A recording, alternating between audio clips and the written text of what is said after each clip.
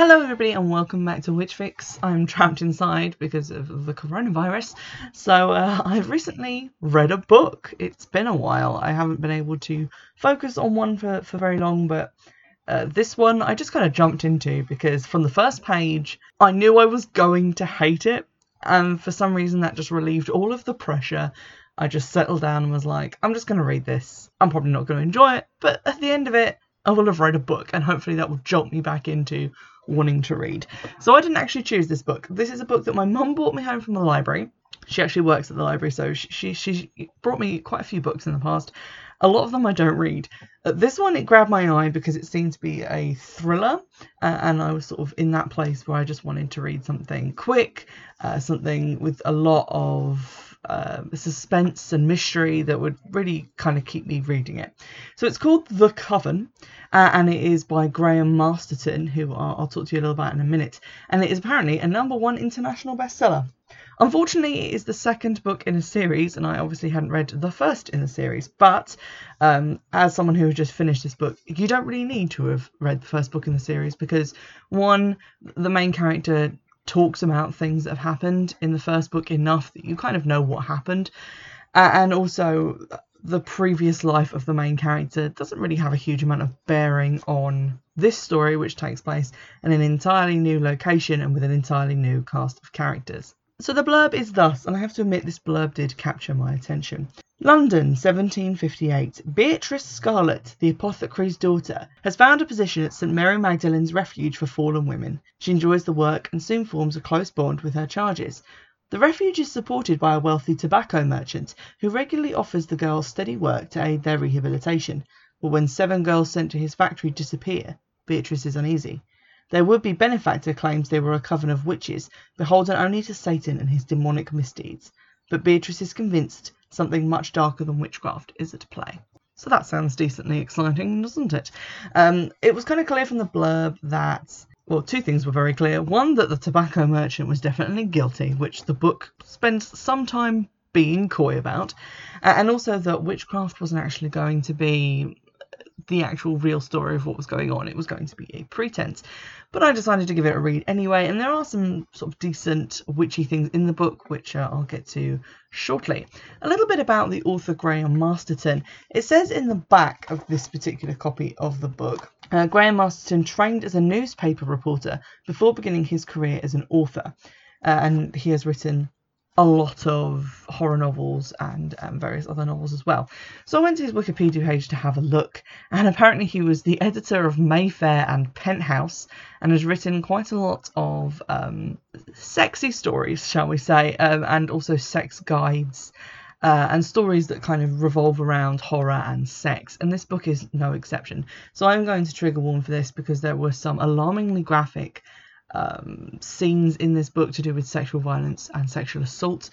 There is really no reading round them. They were probably the most graphic ones that I have read so far in books for the podcast, so steer well clear of this book if that is triggering to you. And also I'm going to be describing those events in this review, so stop listening now if that is going to trigger you or upset you in any way, because I wouldn't want to be responsible for you having a bad time. I was quite perplexed by the fact that this guy has a lot of novels to his name. Like, his Wikipedia page is just a massively long list of stories and novels that he's written and published.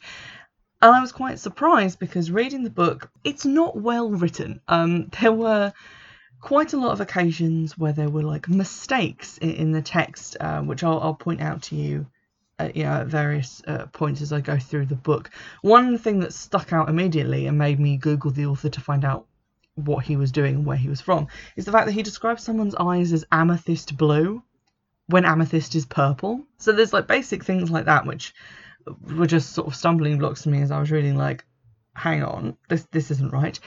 And also the fact that quite a lot of the dialogue is written in such a way that I don't think people would actually speak, and some of it goes directly against some of the rules and things that are discussed in like even an undergraduate course in creative writing. So we'll get into that as well as the plot.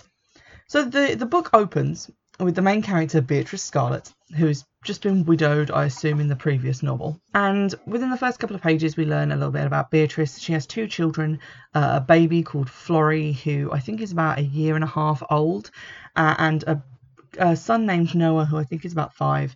And in the first couple of pages, he goes missing. She's hanging out laundry, she turns around, he's gone. And she's living in America and in like sort of frontier times. And it quickly becomes discussed that he has been abducted by Native Americans. And they're quite worried about getting him back. And a lot of this early portion of the book revolves around that search. I say a lot, up until page 12. Because at the end of page 12, which is the end of chapter 2, she says this. She closed her eyes and said another prayer for Noah, but even as she did so, she accepted that she might never see him again, or ever discover what had happened to him.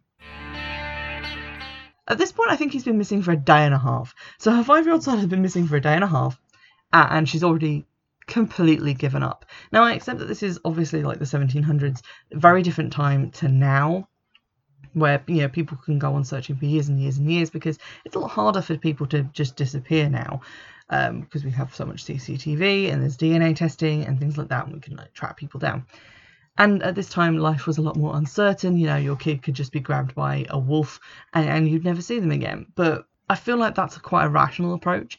Whereas, you know, this is her son, the only living part of her husband, as she's already talked about, because her daughter Florence, who's the younger child, is the product of a rape. So this is the only part of her husband that's still living, and she gives up on that awful fast. So that already kind of shook me out of it and made me think, like, this isn't a particularly realistic way to react. Something that was quite gladdening is around the page 26, 27 mark, her cousin Jeremy comes to stay with her because obviously her son's gone missing, although, you know, she's made peace with that. And in the middle of the night, he, after trying to woo her into marriage and her turning him down, he just gets into bed with her and is like, oh, well, I love you so much that I just can't keep my hands to myself. And she pulls a pistol out from underneath her pillow and deafens him with it by firing a warning shot. And that's basically the sort of first sign we get that she actually has a little bit of character, a little bit of strength about her. Because up until now, she's just kind of been running around, wringing her hands and giving biscuits to her daughter and not really showing a lot of emotional reaction. But this bit I quite liked. It's a shame that later on in the book, this kind of get-to-itiveness it kind of abandons her. So I enjoyed it while it was there. And the plot of the book revolves on the fact that she was married to a parson, and that now that he is dead, she has no right to stay in the house that came with his job. And another parson arrives, and she is given the opportunity to return to England, where she was obviously born and raised, to London to work in this refuge run by the church. So she packs up with her daughter and leaves. Even though her son is missing, perhaps dead, she doesn't try and find a way to stay in the locale. She just goes to London. So, I mean, I was on board with it because it moved the plot along slightly. And once in London, she starts working at the shelter, St Mary Magdalene's, and doing a lot of apothecary stuff, mixing up treatments for head lice, the pox and various other things, which was quite interesting to read about. It was sort of probably one of the most witchy things in the book, the fact that she was creating these cures for people, and also questioning as she went through the efficacy of some of the other treatments that were being offered on a more of a superstitious or outdated basis. That was quite interesting, and I enjoyed that part of the novel. Shortly after her arrival and her getting to know some of the girls, particularly Jane, who is a former prostitute and an unrepentant prostitute, until Beatrice talks to her a little bit about it and assures her that God can grant her virginity over again and all that stuff. Shortly after sort of making their acquaintances, you know, letting us know these characters, they are quickly dispatched to the tobacco factory where they are stripping tobacco leaves to make cigarettes and things. But then when going to visit them, Beatrice is told by the proprietor, a guy kind of improbably named George Hazard, she's told that they are very sick and cannot be visited because of the contagious nature of the illness. We're introduced to George Hazard when he jumps out of a carriage waving a sword to defend Beatrice and another lady she works with, Ida, their honour against a bunch of rapist thieves. He kind of immediately seemed like Lord Flashheart because, one, how he showed up, and 2, just the name alone was quite amusing. But he says she can't visit them because they're ill, and she kind of buys this and then leaves, but then later concocts a remedy to take to them, and upon reaching the tobacco factory is told that all of them are now gone in very suspicious circumstances. She's shown the girls' room to prove that they have in fact summoned Satan and become witches, and that Satan has given them the power to escape from the tobacco factory. And there's a large pentagram drawn on the wall, and it appears to be drawn in blood. There's a dead goat nailed to the wall, which is obviously incredibly theatric. Lots of candles around, and it seems obvious that some sort of evil ritual has taken place. But right off the bat, Beatrice starts to notice things that don't make any sense, like, for example, that the girls were supposedly in this room from the moment they arrived some days previously, and yet none of the chamber pots appear to have been used.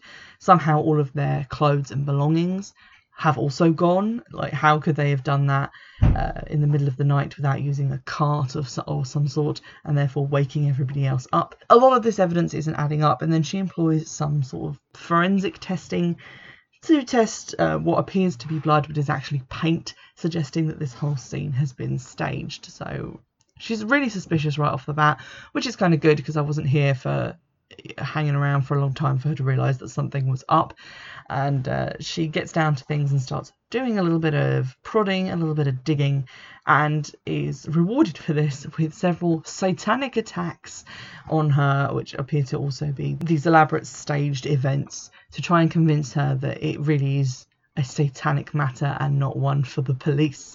I found it a little bit hard to believe the veracity with which people seemed to believe that Satan was responsible for this.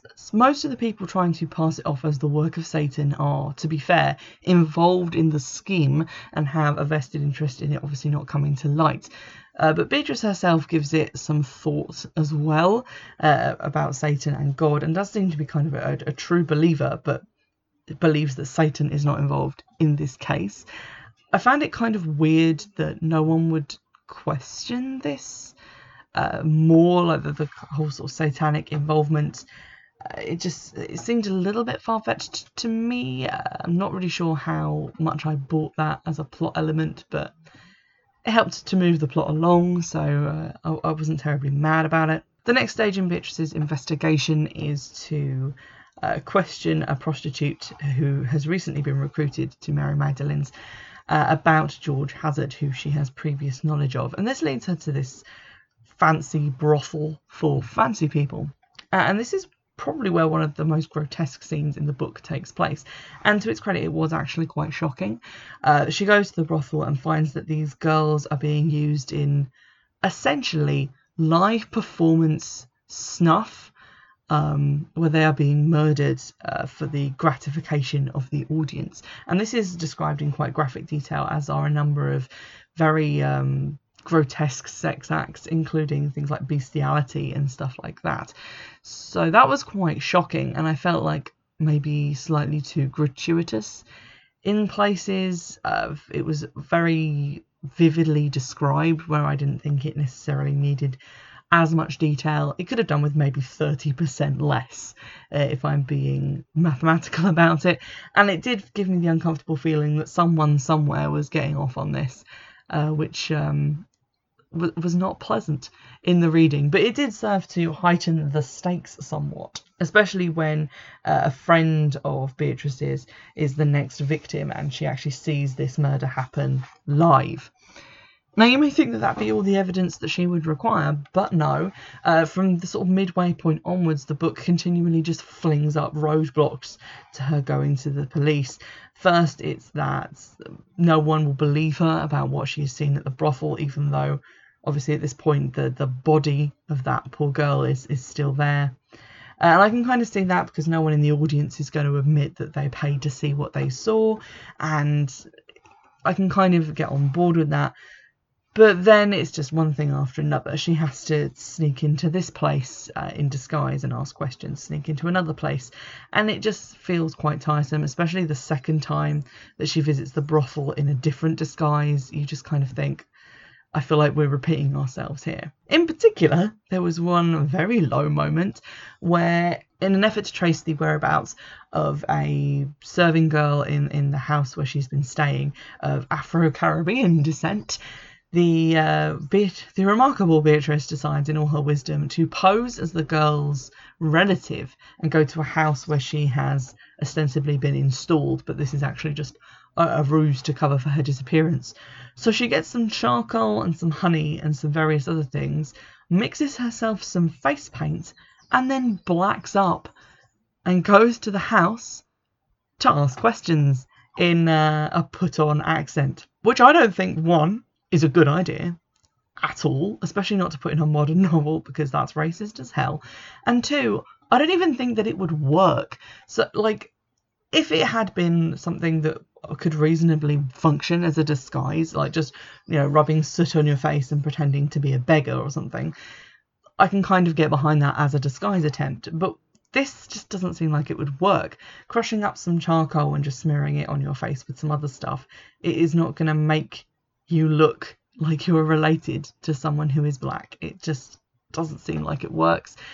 It just boggled my mind, is the way I'm going to put it. I was mind boggled by the fact that this had been included in the novel at all, and two, that it had been included in the novel as a serious suggestion as to a disguise that would actually work in this situation. So I had those two issues with it. But thankfully, this particular disguise is not repeated. Throughout the investigation, we get various similar situations kind of over and over again, in that Beatrice will tell Ida, who's kind of the house mother of the refuge who she works with, that she's going to buy apothecary ingredients, and then she'll go off and do some investigating, and then she'll come back, and we'll get these sort of scenes of her having tea and thinking about what has just occurred. A lot of the scenes feel quite similar, and that did become quite tiresome. But also, again, these sort of little mistakes started to crop up, as on page 229, 230. She's in a conversation with Ida in which she's saying that she doesn't particularly want to go to Bedlam and see the lunatics. Also because she's going to sneak out and do investigations, but I guess also because that's a pretty tacky thing to go and do. But they're having this conversation, and this is the following thing that happens. I've arranged for a carpenter to come next week and replace this for you. It must be extremely disturbing for you to be constantly reminded that Satan is displeased with you. One really dreads to think in what way he might threaten you next. He's quite a conjurer, I grant him that, said Beatrice. If he could perform that goat's head trick in a theatre, I'm sure he'd make a fortune. Beatrice gave her one of her puckered rosebud smiles and said, Enjoy your walk. I'll make your excuses to the lunatics, shall I, and give them your best regards. I had to read that a couple of times, but basically what's happened is that somewhere in this conversation, the author has gotten lost, because it's Ida talking to Beatrice about how she's having the door fixed, and that her and the girls are going off to see the lunatics, and Beatrice saying that she's going for a walk. And yet in this last section, Beatrice is the one to say, I'll make your excuses to the lunatics, and give an insincere smile like she's hiding something. It's fairly obvious that this was meant to be Ida's line and her action, but the wrong name has been used, and you'd think that any proofreader would have called that, but apparently they didn't. The same is true later on, right at the ends of the book in the court case situation, and spoilers here because the names of the participants in the crime do appear in this section that I'm about to read. It's the beginning of chapter 46 on page 398, and it says, Over the next 3 weeks, the weather grew increasingly bitter, and on the day that George Hazard and Leda Sheridan and Godfrey Minchin were brought up before the Old Bailey, the skies were charcoal grey and it was sleeting. One, that's a really long sentence, and two, they've used and twice in a list. So normally this is just a basic thing that you probably learned when you were doing GCSE English.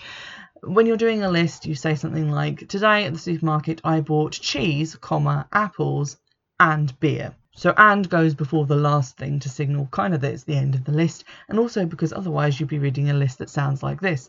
Today at the supermarket I bought cheese and apples and bread and beer and it will just go on forever. So it saves words, it makes it read a little bit more naturally, and also will stop your sentence from being a mile long, But here we have George Hazard and Leda Sheridan and Godfrey Minchin instead of George Hazard, Leda Sheridan and Godfrey Minchin. Obviously, this is not a book-breaking error. I'm not saying it is, but I'm just saying that this was not the first time that I had seen this happen. In the book, there were other instances where Anne's appeared in lists. We'd had already the amethyst blue eyes thing, which I still don't understand how that happened. And also some of the other areas in terms of the wrong character names being used. And it just felt like, this is a hardback book coming out, the #1 international bestseller. You'd think they could have proofread it just a smidge better than they actually did. Now, one thing I did keep waiting to happen in the book was for a twist. So I was because we'd been told in the blurb that it was George Hazard who was sort of responsible, implicated in the disappearance of these girls, I was awaiting a twist. Someone else was going to be involved, someone we didn't expect. That's normally what you would expect to happen. Maybe she would go to someone for help and they would seem that they were trying to help her, but actually they were betraying her. And the opportunity for this arises several times because Beatrice will not stop leaving her daughter with strangers. It was quite perplexing. First up, she leaves her daughter unattended at Mary Magdalene's, even when she knows that something's up there, even when Ida keeps dropping these hints about, you didn't believe in Satan and now you're going to get got by him if you don't stop poking your nose into our business. She keeps leaving her 1.5-year-old daughter with these people. Then she is unfortunately attacked at that place and then has to leave and take shelter elsewhere with a bunch of people she's never met before, who their only association is that they are related to one of the prostitutes from the reform house that she knows and kind of trusts. She then leaves her daughter unattended with them as well, and I was fully expecting there to be a moment where she returns and no one is there and there's a note that says, if you want to see your daughter again, stop poking your nose in. But this doesn't happen. What actually occurs is that the woman at that house is an old colleague of the brothel madam who is responsible for these shows. So she says that she can get Beatrice in there again to look for some more missing girls that may or may not be hidden there. So she agrees, but halfway through they are rumbled, and the woman turns on her and says, "Oh, I never knew that you were lying to me," and then quickly makes her exit. It's kind of clear at this point that she has gone for the police, so it's sort of a waiting game just to see what will happen to Beatrice before the police arrive, and what happens is something incredibly unpleasant. So she's drugged and taken to the room with all the other girls who are being prepared for a special show. And we find out at this point that the apothecary who she's been hanging out with to do some of her forensic testing and who works for the Reform Refuge is also implicated in this, which would be shocking if, to be honest, we cared about him enough as a character, which I personally didn't. He was just incidentally there and I had no strong feelings about his portrayal at all. What did annoy me is that obviously we had this previous very graphic scene in which Grace, the missing housemaid, had been decapitated mid-coitus, I'm going to say. I'm not going to go into the details of what happened, but that's basically what happens to Grace. The next show is just the same thing happening, but to the 5 girls, plus, as a sort of warm-up act, Beatrice. And it kind of feels like that's less shocking the second time around. You've already gone to the trouble of putting in this really shocking scene and other acts in that performance which are also as shocking. It kind of feels weird that you would just do the same thing again, but it's happening to 5 people now, so it's 5 times as horrific. Because it's not really, it's just the same amount of horrific. That you haven't really upped the stakes at this point. And that's not to say that I'm looking for them to put in another gory, very graphic scene, but it would be, I'm not going to say nice, but it would have been more inventive to have something else happen, to be a little bit more uncertain, because what actually happens is Beatrice is taken out for this opening act, is sexually assaulted, and then obviously you know that at some point she's going to be decapitated, but she can't be because she's the main character of a series of books. So just as the sword's coming down, the police burst in to arrest everyone. And that made that kind of predictable because you know what the threat is. The threat here is that she is going to be decapitated. You know that can't happen because she's the main character. So you know exactly at what moment the police are going to burst in. And it kind of takes away the element of surprise. And I know we're meant to be shocked and appalled that she has been sexually assaulted. And it is quite horrifying. But at the same time, nothing seems to emotionally affect this character for long. Like, the loss of her son only went on for about 12 pages. She has been sexually assaulted before and doesn't really talk about that having much of an effect on her that much, because she still seems perfectly happy to hit on and associate with men who just appear and who she doesn't know. She seems to just trust intrinsically. It doesn't seem to have affected her in any way. And this also doesn't affect her because straight after the event, when she's been seen naked by all of the people who have come to rescue her, as well as being quite violently sexually assaulted and drugged, she just gets up and continues with the investigation. And at no point does it seem to have like an emotional hit on her.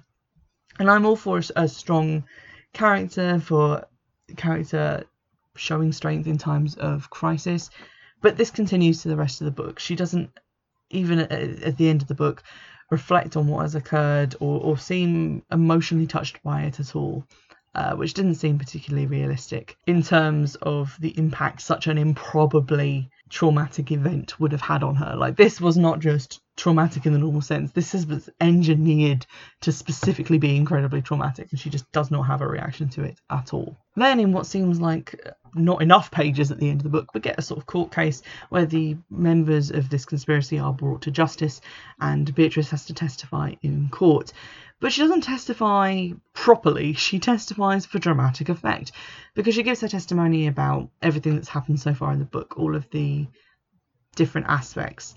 And then the lawyer who is defending, mostly George Hazard, I think at this point, refutes all of her claims, puts it down to Satan, the rest of it. And then right at the end, she jumps up and says, but actually I can disprove all of that with this other piece of evidence, which she already had because we saw her test the girls who first disappeared for poisons. She knows what was used to kill them and that this implicates George. But she doesn't say that until right at the end. Whereas I feel like if you're testifying, you should just testify all at once. And again, that feels kind of crudely set up for dramatic effect and not terribly realistic. And then in a final act of defiance, she is attacked in the courtroom and manages to succeed in defending herself in that sense. And then in like the last 2 pages, her son turns up. It's literally like the last 2 pages, her cousin, who you might remember at the start of the book, also attempted to sexually assault her. But again, this is not something that she thinks about or seems to remember. He just turns up and says, oh, well, as a way to make it up for you for making a coward of myself, I went and found myself a guide and managed to rescue your son from Native Americans. And I've brought him all the way to England for you. And then they're like, oh, and the dog that her daughter found at some point in the novel, which she named after her missing brother, is summarily renamed after the guy who was sort of the love interest for this novel and who got gruesomely murdered about 2/3 of the way through. So he's now memorialised as the name of a dog because that's a good way to literally those are the last words in the novel, the renaming of the dog, which is very strange. So there you go. So did I enjoy this book? Here's the thing. I didn't like it. I found it to be kind of sensationalist, very graphic in places that it didn't really need to be, seemingly just for the shock value. But like all thrillers, once you're in it, you want to know what happened. You want to get to the end of the book. So in that sense, I did kind of enjoy it because I was getting through it. The thing that annoyed me is when we got to the end, there wasn't really a twist. The blurb tells us who is responsible. We find out who is responsible fairly on in the novel. And then it's just a question of other people being brought to light. But because they don't seem particularly realistic or multi-dimensional characters, I wasn't really affected by the revelation of their betrayal. Even the dangerous situations that affect Beatrice, the main character, I didn't really care that much because Beatrice isn't really a character. She's just kind of a Mary Sue that walks around telling people about apothecary stuff and being good at forensic science and also being of profound moral character. She doesn't really have any flaws. She doesn't really have any behaviour at all or a personality. So in that sense, she is quite hard to get on with. And that may be because I didn't read the first book in the series, but also her character isn't really developed in this second book either. So that was kind of a point not in its favour. What I did find interesting from a sort of witch perspective in it was the fact that George Hazard, and I think another character at some other point in the novel, or it might just be him again, but calls Beatrice a witch and says that she is the true witch in this scenario, and that she deserves to be punished like one. And I liked the idea of the witch being not this kind of Christian idea of sacrificing goats and gaining the powers of Satan, but the idea of someone who goes against what is seen to be irrefutable fact in the sort of conscious of this Christian public. She's the one who says, actually, this probably isn't Satan. There's probably a scientific explanation behind this. She's in pursuit of truth in terms of what is hidden from her, these secrets and lies that are being bandied about by people around her. And she's not really looking at what is Christian in terms of the morality. She wants to protect people who, for the most part, even by the characters who are meant to be Christian, like the Reverend in the book, who are treated as lost causes, people who cannot be saved, people who are less than human because of the fact that they've sold their bodies for money. So in that sense, I kind of liked the exploration of what it is to be a witch. I don't think that that was intentional on the part of the author, but as a sort of modern pagan reading it, there's an interesting appeal in a female character who walks the line between knowledge and ignorance and is punished and attacked because of that insistence on what is real and what is just superstitious belief. So I quite liked that aspect to it. It was quite a satisfying book in the sense that at the end, even though you kind of did know everyone who was involved with it from the word go, they were at least brought to justice, and justice was eventually had.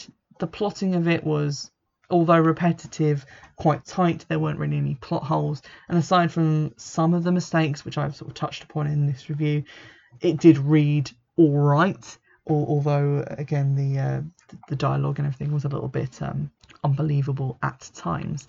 So not particularly one I would recommend in terms of witchy content, but definitely one that was sort of an interesting look. But if you're going to pick it up just because it's called The Coven and seems to suggest that it has stuff to do with apothecaries and witches, you're going to be disappointed, I think, by the lack of true witchy content in the book. I hope you've enjoyed this review. Don't forget to drop me a line on Twitter and email. I hope that this coronavirus thing is over by the time this episode goes out, and that this will just be a fascinating throwback to, that time in March when we couldn't go outside. But in the meantime, stay safe, and I'll see you in the next one. Bye!